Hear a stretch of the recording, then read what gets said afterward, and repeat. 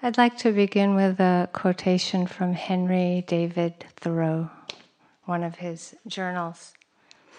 It was written January 10th, 1858, and it was from his journal about wildflowers. The north side of Walden Pond is a warm walk in sunny weather. If you are sick and despairing, go forth in winter and see the red alder catkins dangling at the extremities of the twigs, all in the wintry air, like long, hard mulberries promising a new spring and the fulfillment of all our hopes. We prize any tenderness, any softening in winter, catkins, bird's nests, insect life, etc., etc.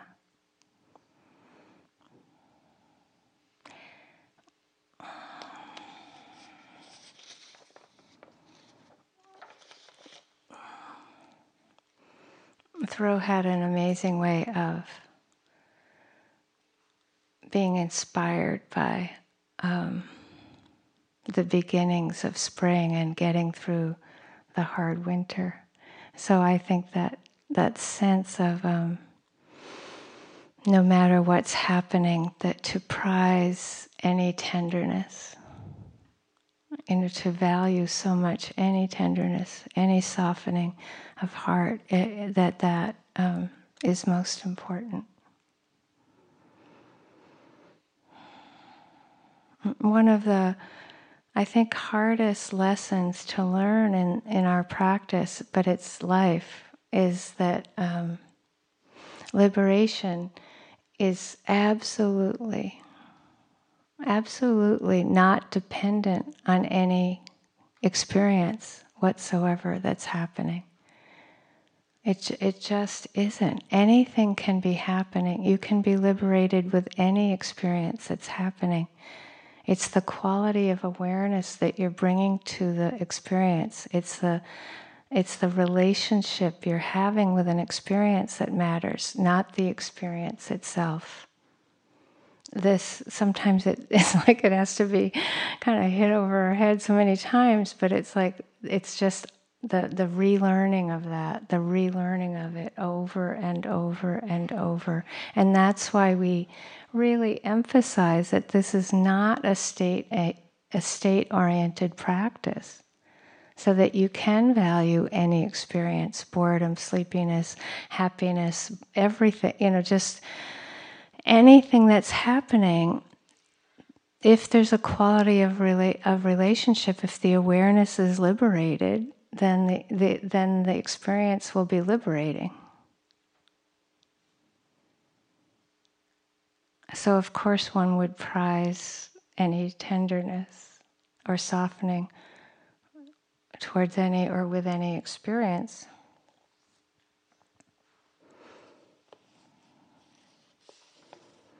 This is not something that's easy for us to remember when we're angry and we want the anger to go away.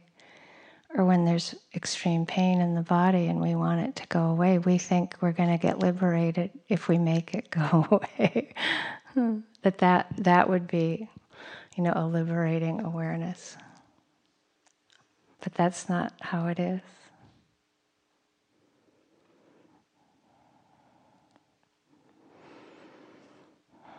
And often I think the first few days of retreat, it's so, it can be a bit of a grind, because often we're seeing so much that we want something different to be happening than what it is. It's important to see that, or we can't get free. But it takes some strength of awareness to be able to get that, oh, that's just wanting.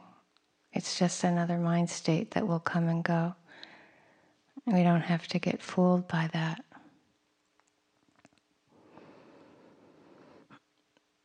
Sri Nisargadatta Maharaj said that it's affectionate awareness that brings reality into focus.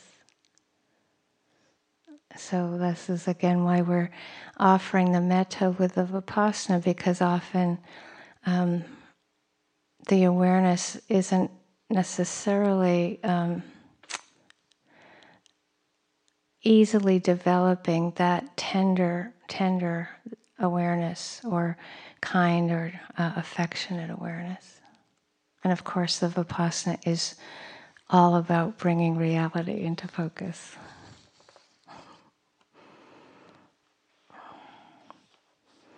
What's so interesting about Vipassana practice is that real growing understanding that how important relaxation is. So the mind won't deepen, meaning it won't really drop in and connect with what is happening versus what we want to be happening, unless it's relaxed. When it's wanting something different, the attention can't be with what is. It's that simple. And being with the nature of how things are, we're often trained to think that nature excludes our humanity, that nature doesn't include our body sensations, our emotions, our thoughts. But of course, we are just totally made up of nature.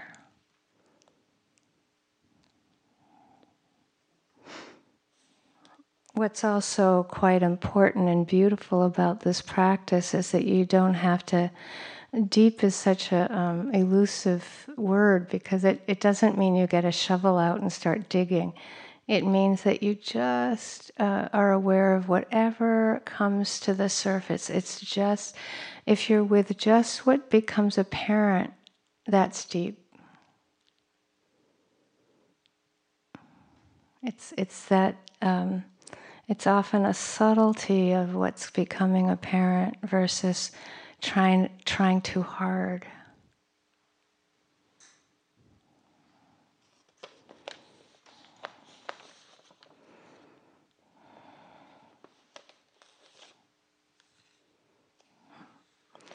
So one aspect of this practice is that it tends to restore our humanity. It's restorative of the goodness of our humanity. And one of the, I think one of the ways that we learn to live out our karma or live out our kama is the understanding that no matter what, somehow we manage to get ourselves here. Meaning we manage to get born. You know, no matter how much you might philosophize about it, the reality is that we did get here. And no matter who you are as a human being, we are born into a world of what the Buddha called 6 sense doors. So the doors, meaning we all share. We share a lot of this with, of course, other beings, but we share that we all see. We all hear, we all smell, we all taste, we all have these fathom-long bodies, we all think, we all have emotion. And this practice we're offering is a 6 sense door, moment-to-moment awareness. One of the translations of doors is sensitivity.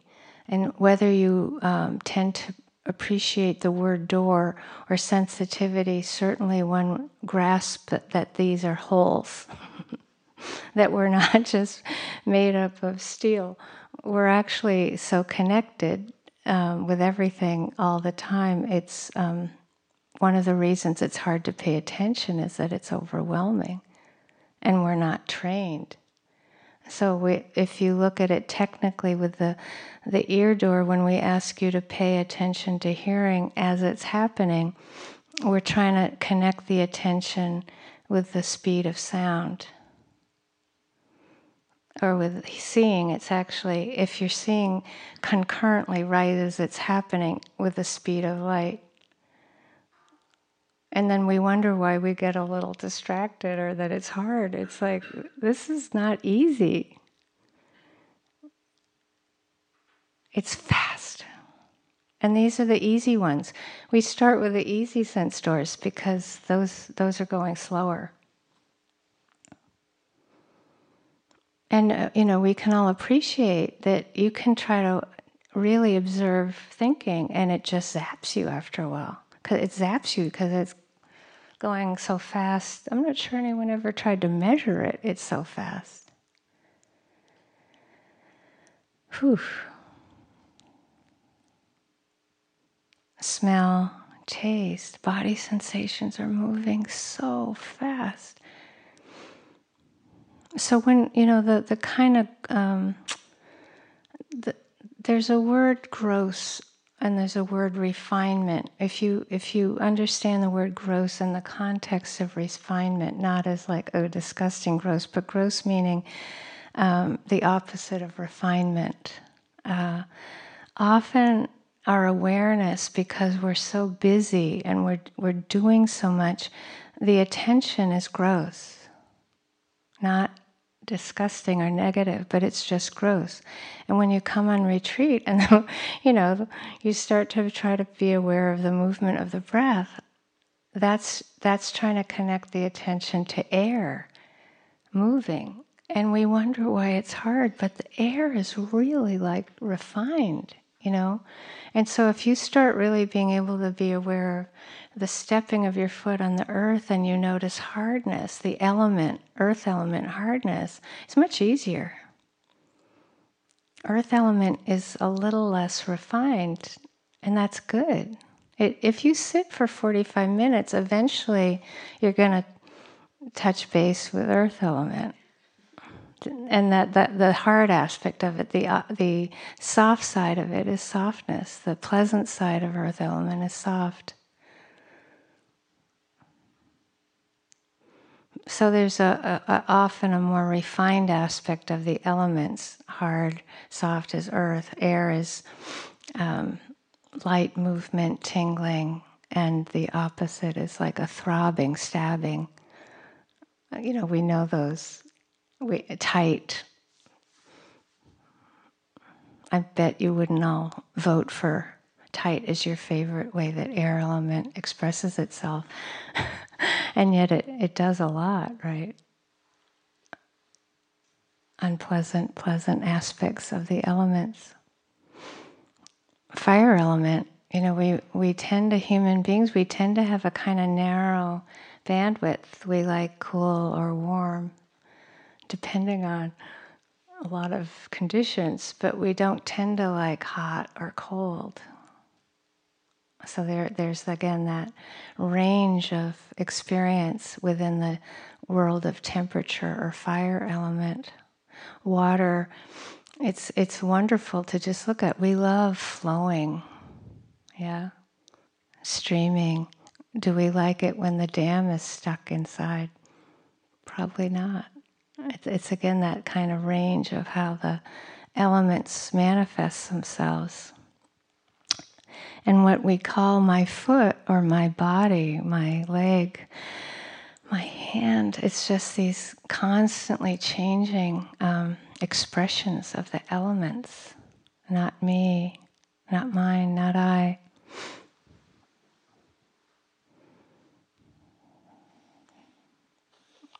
Extraordinary to explore. The mind door, the heart center, mind and heart are considered the same. Chitta, the consciousness's seat, is in the heart center. It's the knowing hearing's happening, knowing smelling's happening, knowing thinking's happening, etc., knowing body sensations happening. It's all in the heart, the consciousness, chitta. And when we think of door or sensitivity, I think it's maybe the most tragic lack of training that we have of how vulnerable and sensitive this sensitivity really is, to be able to apprehend thought. to see it clearly. It's amazing, right? To be born into these sensitivities. It's so amazing, and we start out with so little training in how to be aware of them with wisdom and compassion.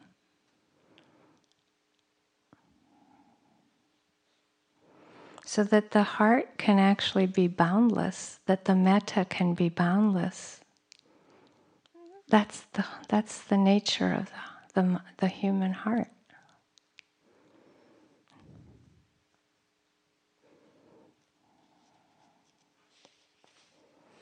Of course, for it to be that, it's like this extraordinary sensitivity crystal.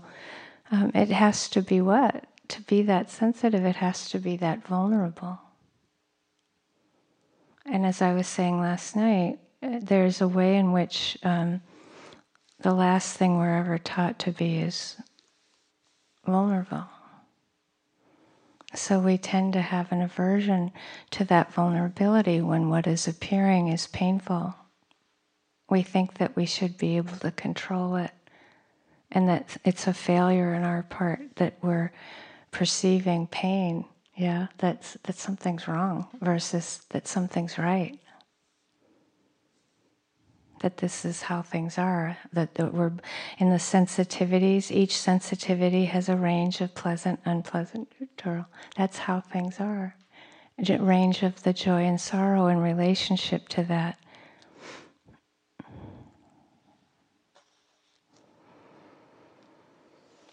So to be able to see into the very nature of how things are, this is the Vipassana practice.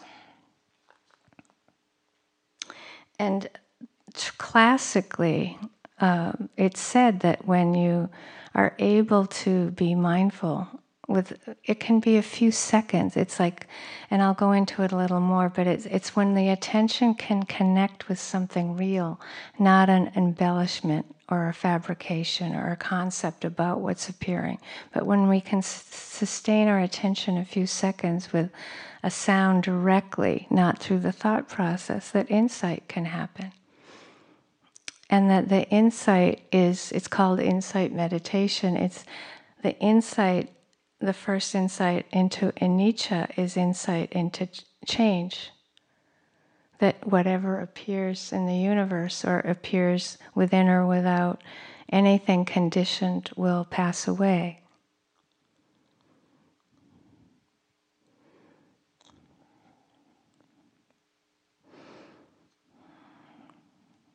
I remember the first time when I was in Burma, I heard one of the sayadaws that I liked a lot describe the instruction on being with the breath. And he said, that Vipassana is being with the nature of how things are. So if you notice the beginning of the breath, if you see it beginning and you see it pass, that's being with the nature of how things are. Every time you witness the passing of the in-breath, not even the out-breath, that if you can notice that hundreds of times, but you might not understand it. You might not understand or realize that that's the nature of everything. But at some point, whether you're watching a sunset or the petals, the magnolia petals falling, right? Or whatever you're paying attention to, you're with the step, but it ends. It's like it's the nature. It's just the nature. It appears spring. Spring, there's so much beginning, but there's also a lot of endings in spring. Just hang out in the garden. And then it's because of anicca, because of impermanence, there is dukkha. And the dukkha translation usually, I think, takes a few words, and often again, it's helpful to hear and listen, but to at least connect with one of the words, like the undependability or unreliability of experience is a great way to describe dukkha. It's because everything is changing. It's because the nature of anything appearing at the six sense doors to change, then of course experience is unreliable, undependable. It makes for vulnerability.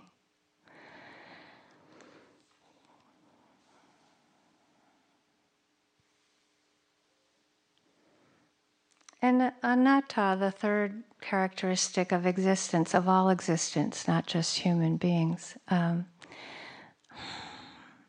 It's really important, again, to connect these, the anicca, the dukkha, the anatta. It's because experience is unreliable that we can't control it. So there's this uncontrollability. That's the nature of anatta. That atta means self, anatta means no self. But if you were a permanent entity, you would, and you could control things. You could control your thoughts, for example. That's the best example I like to give because, man, they're so uncontrollable. It's amazing.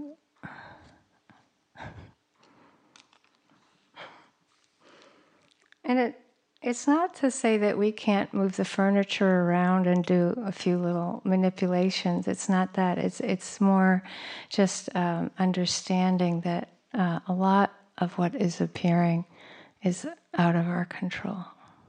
It doesn't mean we don't try to change some things. Of course.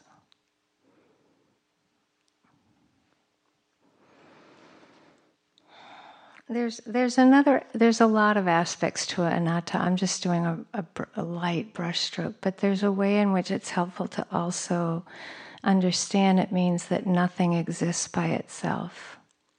And that when we encourage you to take a closer look and a closer look and a closer look over the days, meaning receive more directly, receive more directly, receive more directly,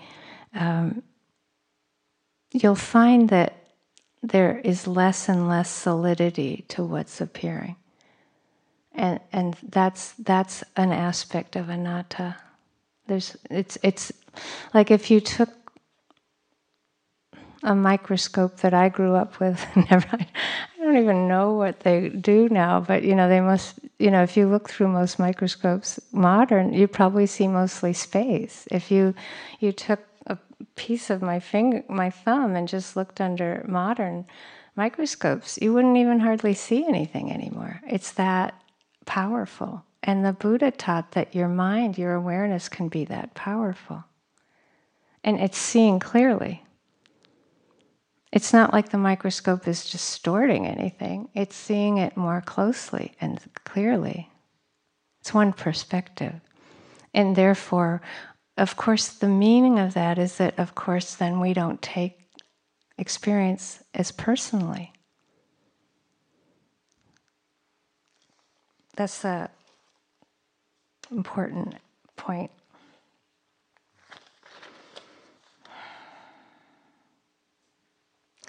So often it's helpful to go through this a little bit again. It's like there's an ordinary happiness that comes from often, we want something and we get it. So, you might want a certain kind of coffee, or tea, or a certain zafu, or a certain shawl, or, a certain, you like a certain sitting. There's a certain kind of happiness where we will feel a kind of happiness when we get it, but it's very transitory. And then the Buddha taught that there's no greater happiness than peace, which it's a deeper serenity. It's a deep serenity that is not dependent on experience. And it's a much more dependable kind of happiness, the peace of it. And he taught that this deeper kind of contentment is the greatest kind of wealth.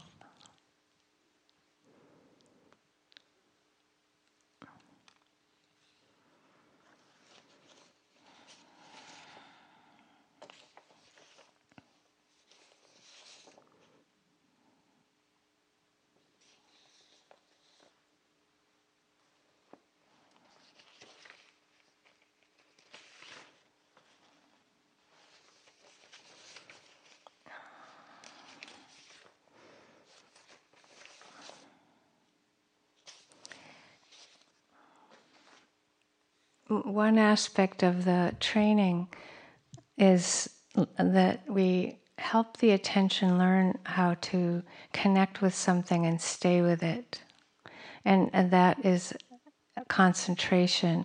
And the first part of that is what the Buddha called in Pali vitaka. And the second part of it is vichara. So it's the ability to connect, sustain, connect, sustain.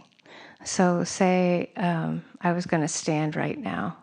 If I want to connect with that experience, you try to say, okay, intention to stand. You notice the beginning, but you might be halfway through and lose it, right? So you were able to connect and maybe sustain part way, and then you don't make it all the way through the end. No problem. There's always another moment to start to try to connect and sustain. It's all that we're really doing. And so I'd like to give you an example. I think it's a good example. I give it every year, but it's like I'm going to ask you to listen to the sound of the bell. And just it's just fun. It's fun to see, rather than it be a exercise in perfection.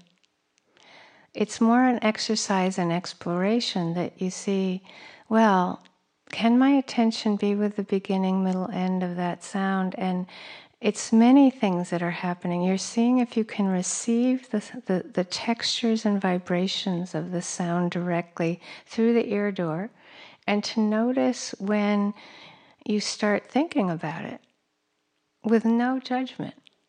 There's no judgment. There'll be the movement toward a concept about it, or about how you're doing it. The judgment, that's just judging. And then see when you bring it back to the sound, and actually how long that process happens. So that's connecting, sustaining, and concurrence. Concurrence means with the flow, the current, the flow of how it's happening. And with the flow, you can think, well, it's just when you can connect and sustain through the sound. But over time, you see, with the flow will include the thoughts about it and the judgments about it. That's when it gets really fun. I can see you're all just thrilled. I don't think I can bear the thrill that's happening in the room right now. Okay, ready?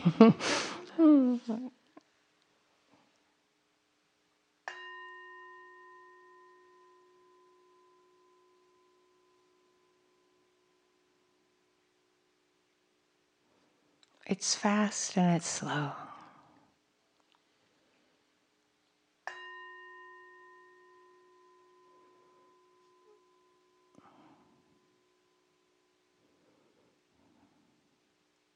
And if you didn't hear it, that's okay too.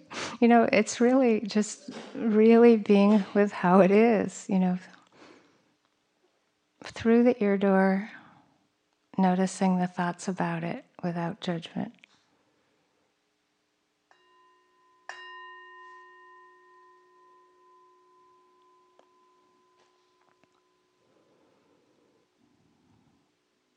So ultimately, non-conceptual awareness includes the thoughts about it if you're aware of thinking and not getting caught in them. Isn't that fun? Yes. I agree with myself.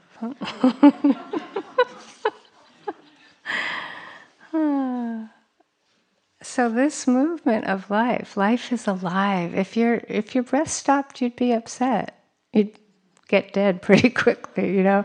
So, you know, you don't want the life to stop. Even when you sleep, seeing, hearing, smelling, touching, thinking is happening. It's happening, happening, happening. It's fast. So there's this flow of aliveness happening. And mostly we're living at the tip of the iceberg. We're mostly missing it. It's not, and we haven't been trained.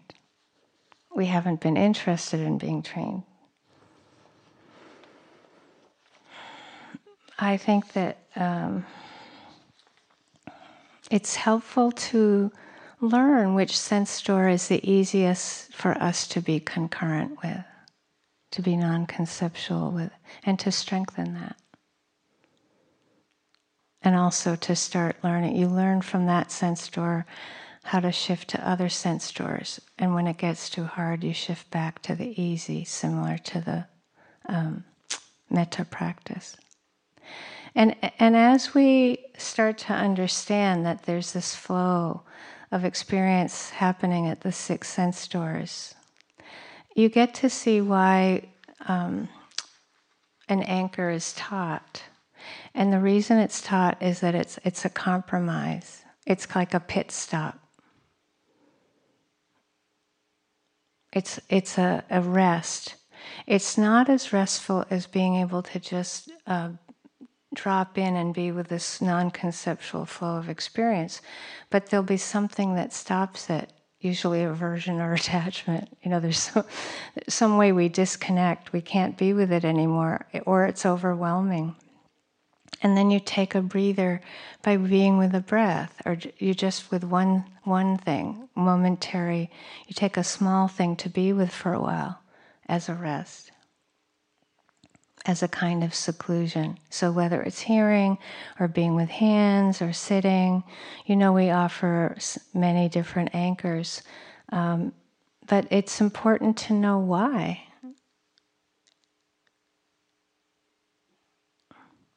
And over time, for a while, it becomes just a rhythm of letting the anchor go, being with the 6 sense door flow, and then anchoring, being with the flow. And that sometimes you just don't have to choose. You just let it rip. The anchor will choose itself. It's just like there's so much training, it just will do itself. And it's, heaven forbid you go to the anchor when you shouldn't. What? Like, what is that? Like, that, why would you feel like that would be a problem? It's all kind of, the epitome of this is to just love love learning. The gift of learning, of exploring.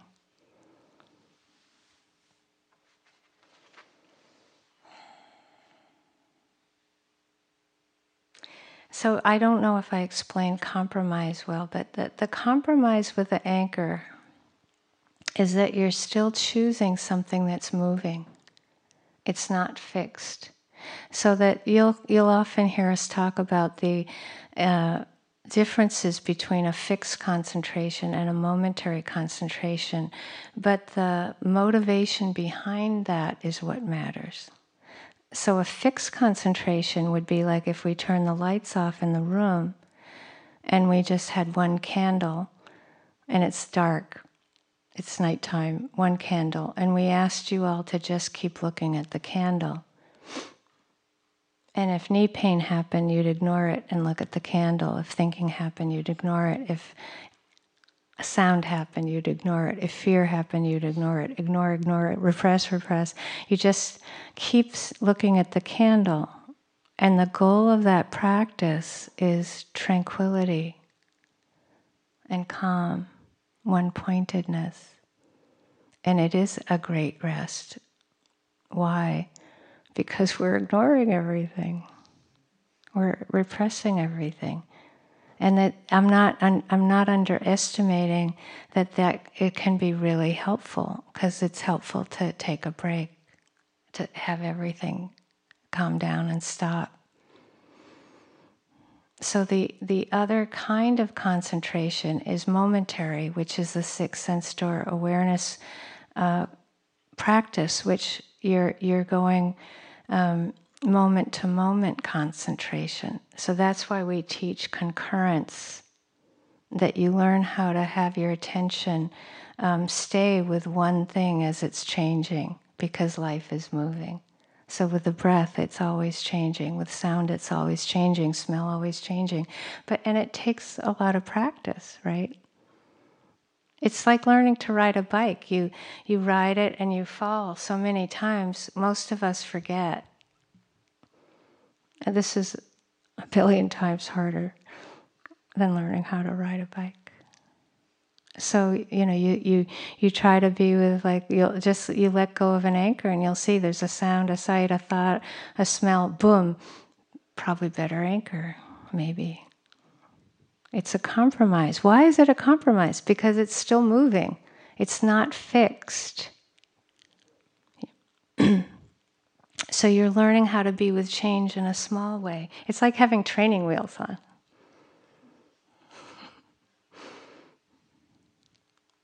I know. I still remember when I got my training wheels off. It was great, In this practice, you kind of have to keep hitching up the training wheels and then, going off them and putting them on. It's a little more long-lasting.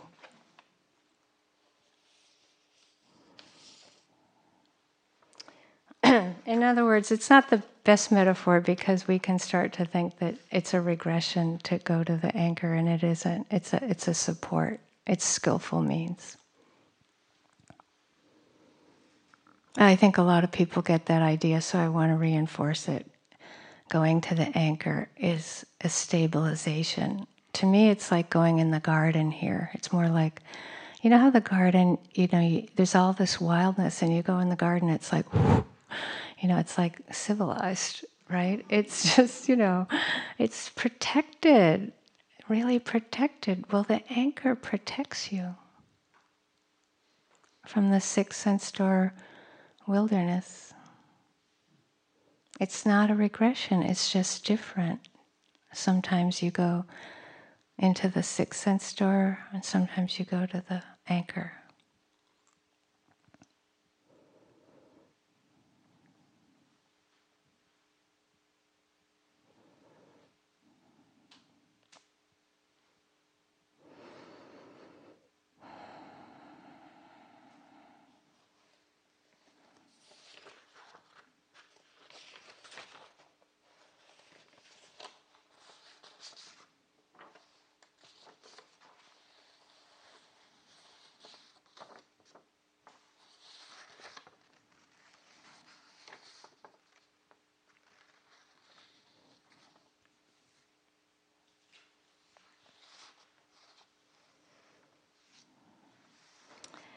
A lot of you have probably heard of Han Shan.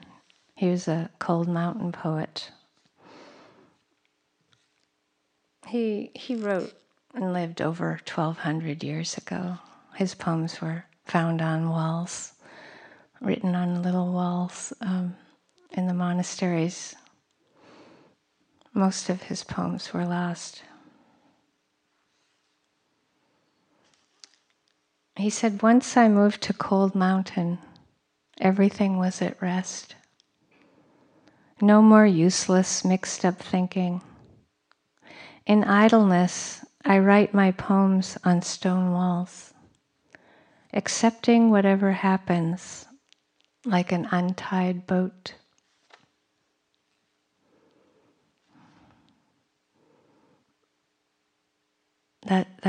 That's so beautiful. It just accepting whatever happens like an untied boat. That's this practice.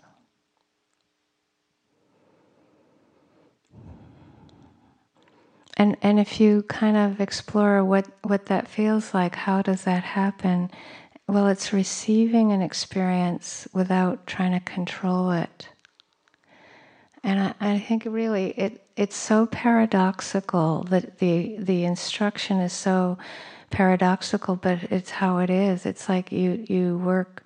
One part of it is really connecting with what's happening, with what is, not what we want to be happening, but with what is, and receiving it. But I think we feel it's like this wishful thinking that if we finally show up for it, at least I could control it, right? It's like we have that part of us that we have to accept that, of course, we want to control it if we show up for it. And if you fight that, it just ties you in a knot. It gets tighter and tighter rather than softer and softer. And it will feel paradoxical, that sense of connecting but not controlling. connecting but not controlling. And it's really an art. It's an art of life. It's worth every moment you put into it.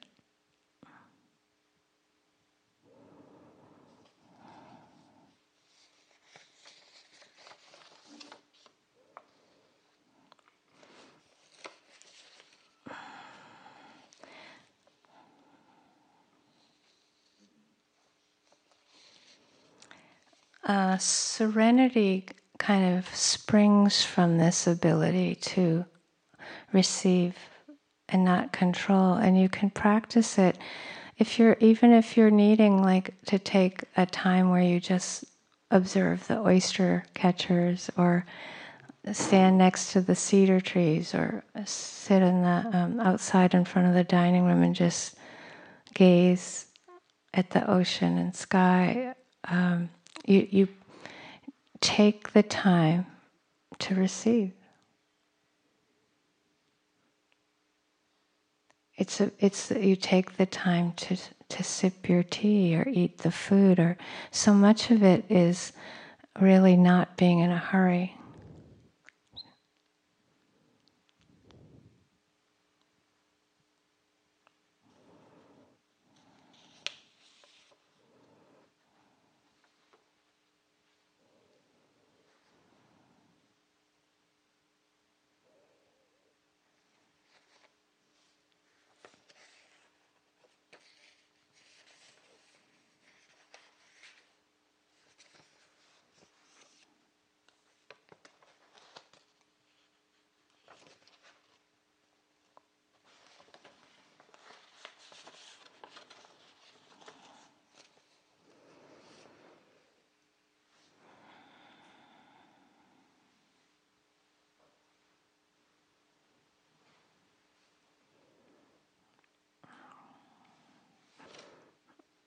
We had a student from long ago, and long ago, that had worked at a bank most of her life, had kids, married, and just managed to, when she started to get into this, she would do one retreat a year. And one of the things I noticed about her that was unusual was at a certain point, kind of a while into her practice, when she would go to work every day, she took as her practice right speech at a bank. And people she worked with hated it. Like, she just wouldn't gossip. She wouldn't talk about anybody that wasn't present. She really did it. And I noticed a huge shift in her practice when she did it. Like, I can't believe how hard that must have been where she worked, but she did it. She did it at home. And it kind of, that resolve with that gave her kind of resolves with other things that I saw over time. And she retired, her husband died, she lost her home, she moved in with one of her children in the South from New York. Last summer, she managed to ordain as a nun for 2 weeks. And you know, people will think, oh, you ordained for life, but she did it for 2 weeks. She did it well. It had a big impact. And she just, this year, she just wrote me after we read it. I just got it recently, but Bhante Gunaratna, I think a lot of you know, is quite old, very old, and she spent some time with him, and she just was so moved by, he's so almost about to die, so old, and the equanimity with which he's meeting every moment was so inspiring for her. So last year when she did a retreat with us, this is what she wrote in a little note at the end. And this is the end of the talk. As a teenager, when I got my license, my friends and I would go to the Jersey Shore for the day. As we left the highway and got on the road leading to the ocean, there was a change in the air. I could feel the cool dampness on my skin. I could smell the ocean. I knew it was there even though I couldn't see it. Then it was in front of me and I entered it. You know where this is going. I have no doubt about liberation. I feel it, I sense it, I touch it. Liberation is right there to see and touch. Thank you with a heart and mind that tastes liberation, even in a very small way.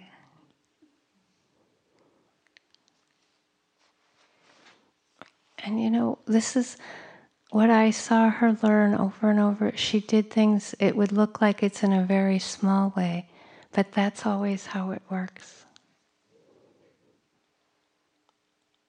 It's one moment where you see clearly, not 10. And we tend to go for so long a time and we get so disappointed that we can't hold on to these times where we see clearly. But these times when we see clearly have such intense impact, such amazing impact.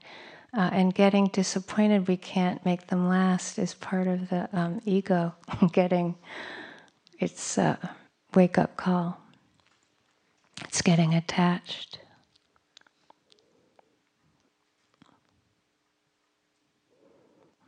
So let's sit for a few minutes.